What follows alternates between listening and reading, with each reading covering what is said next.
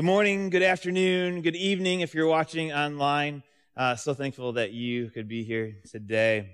I want to take a moment, and just anyone that's watching online here today, I want to encourage you with something as Easter approaches and as we move forward beyond Easter, is that a number of you continue to watch online, which is great, and I want to encourage that. But I want to plant a seed as a possibility, is what does it look like for you to invite someone that's in your circle into your home to share this time together. We really value community. We want to continue to lift up community, and so encourage you in community. And so whether it's Easter or the weeks after, what would it look like in the morning to gather together in your home or someone else's home, or in the evening when this is on it, that you would gather, you'd connect, and then afterwards you discuss these questions that are on the screen, that you share a meal, whatever it may be, that you spend some time together. And so we wanted to plant that seed for those that continue to worship at home, which is great and fine. And I want to say hello again to everyone here. We're going to be in Matthew 21, so I invite you to turn in your Bible, on your device, whatever it may be, to Matthew chapter 21. We're going to be looking at one of the narratives of Jesus' ride into Jerusalem and what that means both now and moving forward too for us. So 40 days ago, we began a journey, almost 40 days ago, we began a journey to the cross. And as it's already been mentioned, we are walking into Holy Week, anticipating Good Friday and also anticipating Resurrection Sunday, Easter Sunday. And for Jesus, this was a walk, a ride toward his death. This is something that he knew what the week held, how it was going to unfold. He knew that his death was only days away, and he was walking toward death. When we began this series, Dust to Dust, I told you that this is based on Genesis chapter 3, a passage where it says that from dust we come, from dust we are, and to dust we will return. It's this reminder of our mortality, that we have a first breath and we have a last breath. And it's something we don't like to think about. And in our culture, oftentimes, we just try to avoid. But this last year has really forced us to consider what this means and to take it face to face. Now, I mention this at every service I do, every funeral I do, this verse. But there's two services, particularly the first two funerals that I ever did. One for a mid-30-year-old, and then also for a 20-year-old, a former youth group student of mine, where I read these words, and they felt so very wrong. It was hard to consider the mortality, the death of such a young person. It was a reminder of the vulnerability, a reminder of the value of life, a reminder of the fragility of life that we have and the gift of life. And it's a reminder that Jesus was in his early 30s when he walked towards the cross. What he was processing as he journeyed this path. It's a sobering reality, but it's a reminder that we have been gifted with life. And so what does that mean to us on this Palm Sunday, this Holy Week, moving toward Easter? Well, let's take a look to start in Matthew chapter 21. It says this, starting in verse 1. As they approached Jerusalem and came to Bethphage on the Mount of Olives, Jesus sent 2 disciples, saying to them, "Go to the village ahead of you, and at once you will find a donkey tied there, with her colt by her. Untie them and bring them to me. If anyone says anything to you, say that the Lord needs them, and he will send them right away." This took place to fulfill what was spoken through the prophet. "Say to daughter Zion, see, your king comes to you, gentle and riding on a donkey, and on a colt, a foal of a donkey." The disciples went and did as Jesus had instructed them. They brought the donkey and the colt and placed their cloaks on them for Jesus to sit. A very large crowd spread their cloaks on the road, while others cut branches from the trees and spread them on the road. The crowds that went ahead of him and those that followed shouted, "Hosanna to the Son of David! Blessed is he who comes in the name of the Lord! Hosanna in the highest heaven!" When Jesus entered Jerusalem, the whole city was stirred and asked, "Who is this?" This is a question I encourage you to ponder today and this week, is who is this Jesus? Who is this? Now, the crowds that gathered were very large in the time that this narrative unfolds. There's normally about 40,000 people in Jesus' day who lived in Jerusalem, but approximately another 200,000 people would descend upon Jerusalem for Passover. So you have almost 250,000 people in the city there celebrating Passover. But Passover was not just a religious observance. It was an observance as a reminder of the release of captivity for the Israelites into freedom from Egypt. So Passover reminded them of how the Spirit of God passed over so many homes while they were in captivity in Egypt. And the firstborn were lost, but those who had the doors marked, they were saved. So Passover is this reminder every year of what the Lord did, bringing them from captivity. But now, these same people were in a new form of captivity, generations later. They were under Rome's oppressive rule in Jerusalem. And so as they remembered the captivity they found freedom from, they looked around the city and they saw a new form of captivity. Now, Rome was fully aware of the reality of what was happening in the city, the gathering, the many people coming in. They did what any oppressive power would do, is would show military force more and more, saying, yes, we see you, we know you're unhappy, we know about the riots that have happened, we know about the different things that are going on, but we're here to stand against you. See, Rome ruled with an iron fist.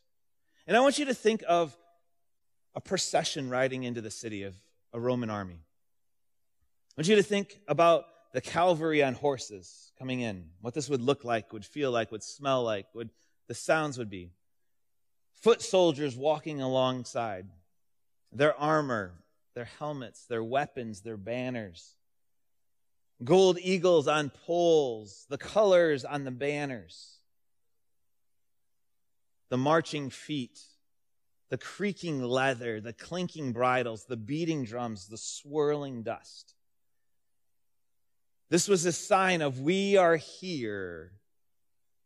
Don't try anything. On the other side of the city, I want you to imagine another procession. In verse 7, we see that Jesus enters. And this is what happens, is they, the disciples, brought the donkey and the colt and placed their cloaks on them for Jesus to sit on. So again, the contrast that's here, you've got the Roman army coming in, and then you've got Jesus on a donkey with some cloaks. Radical, different views. But why did they say, who is this? Why did the people proclaim what they proclaimed? I think if we look back at Matthew 21, verses 4 and 5, we see a prophecy that Zechariah spoke many, many years before. And the people who cheered, who cut the palm branches, who laid their cloaks, they knew these words. From Zechariah, these are the words that is referenced in Matthew 21. Zechariah chapter 9, verse 9. It says, rejoice greatly, daughter Zion. Shout, daughter Jerusalem. See, your king comes to you, righteous and victorious, lowly, and riding on a donkey, on a colt, the foal of a donkey. Verse 10 here. So they're seeing Jesus ride in. And verse 10 says this, I will take away the chariots of Ephraim and the war horses from Jerusalem, and the battle bow will be broken. So in Matthew 21, you have the people cheering Jesus riding in because they're seeing prophecy being fulfilled. They're like, okay, these chariots and these war horses that we're seeing from Rome, it says that this king is going to take them out. That this oppressive empire is going to be gone. And this Jesus, yeah, he's riding on a donkey, which is kind of weird, but somehow he's going to fulfill this prophecy. So the people are celebrating Passover. They're celebrating the liberation from Egypt that happened so long before, but they're anticipating a new Passover, a new liberation that's coming in the form of this person riding on a donkey into the city. Because verse 8 says this, these things, even if we've been in the church and we've heard these things, these are, why in the world are there palm branches and cloaks? Like we read, as very large crowds spread their cloaks on the road while they cut branches from trees and spread them on the road. The crowds that went ahead of him and those that followed shouted, Hosanna to the Son of David. Blessed is he who comes in the name of the Lord. Hosanna in the highest heaven. So these are very intentional acts. They are intentionally communicating something by the palm branches, by the cloaks, by the word Hosanna. See, what they were communicating was when they cried out Hosanna, they meant save us like you've already heard, but not save us like we experience. Not like the salvation, the forgiveness of sin, like we sang about today. When they were saying Hosanna, they were proclaiming an ultra-nationalistic zealot phrase, Hosanna, meaning save us from the suppressive Roman Empire. Crush this empire. It was a radical cry of freedom. Save us from Rome. Your donkey is not looking too powerful, but somehow save us from Rome. And palm branches, they weren't like, hey, let's just find some palm branches and lay them down and wave them. Palms were not peaceful symbols like we were. It was this again, nationalistic cry of rebellion as they're waving these palm branches. So little kids, as they're having their parade, they're just like, rebel, rebel. No, they're doing it like for Jesus this morning. So you have the palm branches, you have the laying of the palms, you have this defiance of Rome, this aggressive political statement that is being made. And Jesus knows all this. He knows the situation. He knows the surrounding. And as he's riding in, I wonder how his heart is being torn of like, oh, these people are cheering me on, but they're missing the point. Because Jesus has his Father's work in mind. Jesus has the kingdom of heaven being brought forth. Jesus knows that he's heading to the cross to be a sacrifice, not the king as they think. Jesus was this contrast to Rome. And Jesus still is contrast to the Romes of our world. Jesus came into that city not with an overthrowing mind, but rather what Paul describes in Philippians 2. In your relationships with one another, have the same mindset as Christ Jesus. Jesus had this mindset when he was on the cross, when he rode into Jerusalem, when he was in ministry, when he was growing up. Being the very nature of God, did not consider equality with God something to be used to his own advantage. Rather, he made himself nothing by taking the very nature of an emperor, dictator, ruler, president. No, none of these things. As a servant, the lowliest, humble position says being made in human likeness. Jesus rode in as a servant, not as a powerful figure. Jesus was humble. See, we understand power. We understand influence. We understand prestige. We're drawn to these things. We give our attention and our energy to these things. But this is part of the human nature within us. I mean, this is part of philosophy and thought and just who we've become. Philosopher Friedrich Nietzsche argued that love diminishes our capacity to assert power, therefore it should be rejected. So what he's saying is, he said, you shouldn't allow love to impact your life, because when you start to love, it impacts power. And power is what we as humans need to ascribe to. So he's saying just avoid power.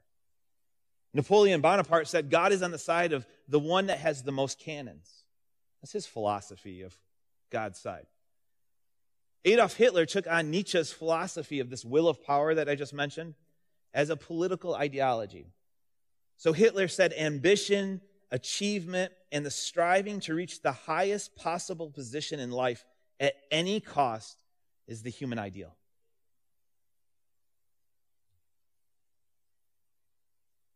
This is modern day terrorism. This is ancient Rome. This is power, political parties looking for power.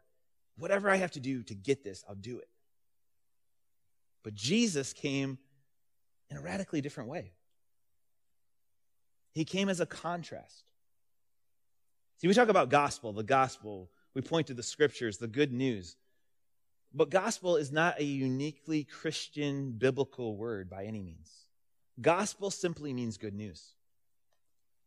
See, Rome had a gospel. The gospel according to Caesar. So those Roman armies would ride into the city with all their power and prestige, and they would come back proclaiming the good news of Caesar. that a victory had been won, that they had defeated another group of people, that they had killed everyone and they had damaged the cities and they had brought back all this. And they were proclaiming this gospel of Caesar, that the enemies had been killed.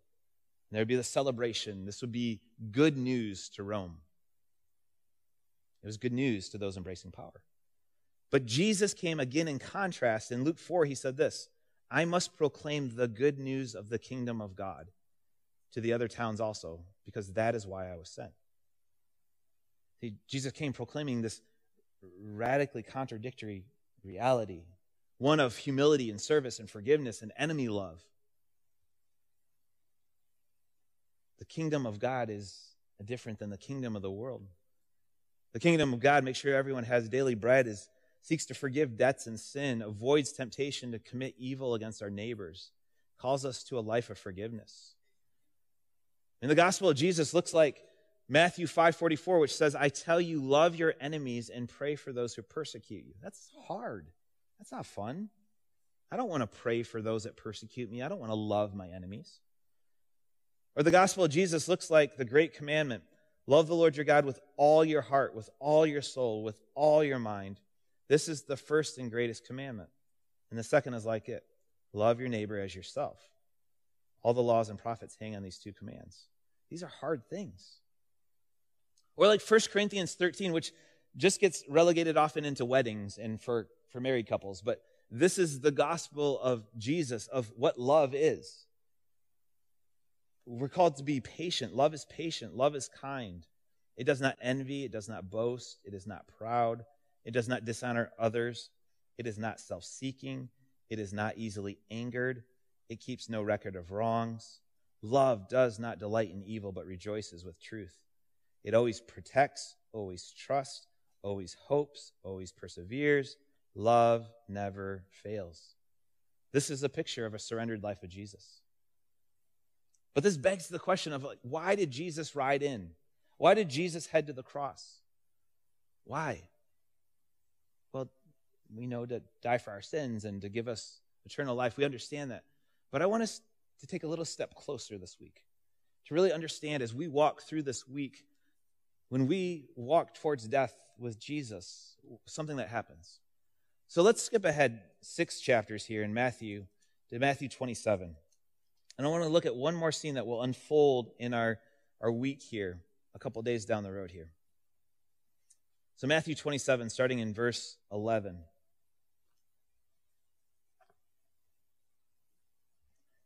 Meanwhile, Jesus stood before the governor, and the governor asked him, "Are you the king of the Jews?" So again, this is what the people thought. Here's the new king of the Jews coming in. "You have said so," Jesus replied. When he was accused by the chief priests and elders, he gave no answer. Then Pilate asked him, "Don't you hear the testimony they are bringing against you?" But Jesus made no reply, not even to a single charge, to the great amazement of the governor. Now it was the governor's custom at the festival to release a prisoner chosen by the crowd. At that time, they had a well-known prisoner whose name was Jesus Barabbas. So when the crowd had gathered, Pilate asked them, "Which one of you do you want me to release to you, Jesus Barabbas or Jesus who is called the Messiah?" For he knew it was out of self-interest that they had handed Jesus over to him. So there, before Pilate, before the governor, stood two Jesuses. Two radically different Jesuses. See, we know about Jesus the Messiah. We've talked about his kingdom mentality. But what do we know about Jesus Barabbas? Well, the Gospels tell us a few things about Jesus Barabbas. That Matthew says he was well known, as we just read. Mark said that he was an insurrectionist who committed murder in the uprising. Luke said that he was part of the insurrection in the city and he was a murderer. And then John, he took part in the rebellion. So Jesus Barabbas was guilty of insurrection. He was guilty of murder. He was guilty. Then there's Jesus, who's innocent. Jesus the Messiah. Jesus who called us to love our enemies, while Jesus Barabbas said, no, meet violence with violence. Meet anger with anger. Jesus is the one calling us to love our enemies, to love others as ourselves, to do good to those who harm us. again, radically different views on how to walk through the world. And the crowds, as you know, Pilate brings the two Jesuses before the crowds. And he says, which one do you want me to set free? And the crowds asked for Jesus Barabbas to be set free. And we, as human beings, we default to power. We default to just this natural inclination towards the powers that be. Jesus Barabbas was getting things done. And there stood Jesus the Messiah next to him, innocent. And see, we as human beings, we will always default to power unless we're surrendered to Jesus. We will always default to power unless we're surrendered to Jesus. And so the crowd and Pilate sets Jesus Barabbas free. And I can only imagine what Barabbas was thinking in that moment. Whew, I'm free. Once again, I made it out. My way is the right way. The crowds love me. I'm sure he was celebrating. But I wonder if there was a moment, maybe later on in life, where he took a step back and he looked and he remembered Jesus, the Messiah, standing there with him. One who was innocent, who was being falsely accused. And Jesus Barabbas realized that the cross that Jesus, the Messiah, took was really his own cross. That the punishment that Jesus took was Barabbas' punishment.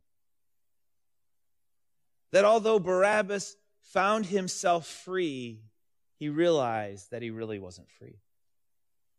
That he was still bound by his own sin, by his own temptation, by his own thirst for power.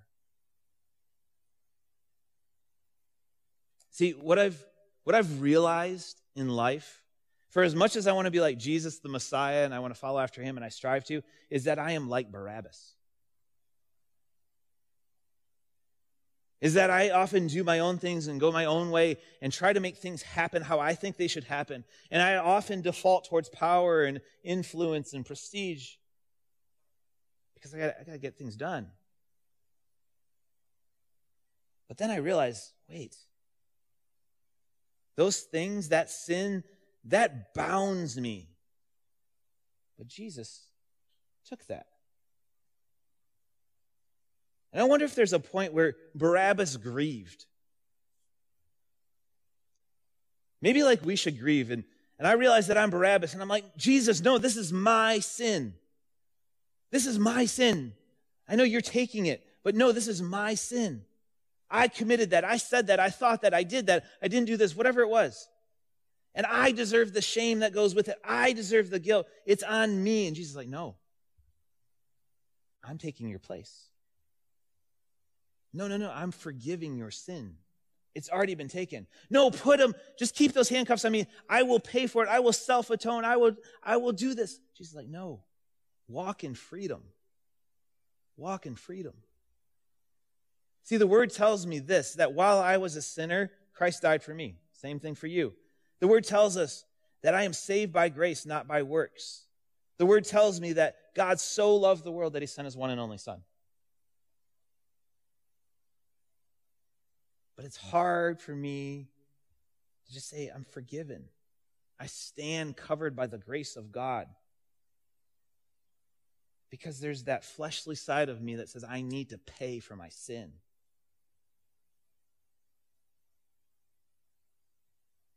I just live on that guilt. I live on that shame. I live on that doubt. I live on that. That's just what keeps me going.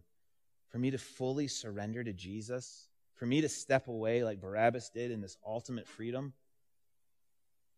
Jesus take my punishment, it's humbling. I can try to take that sin back and everything, but it's really about just submitting, saying, thank you, Jesus.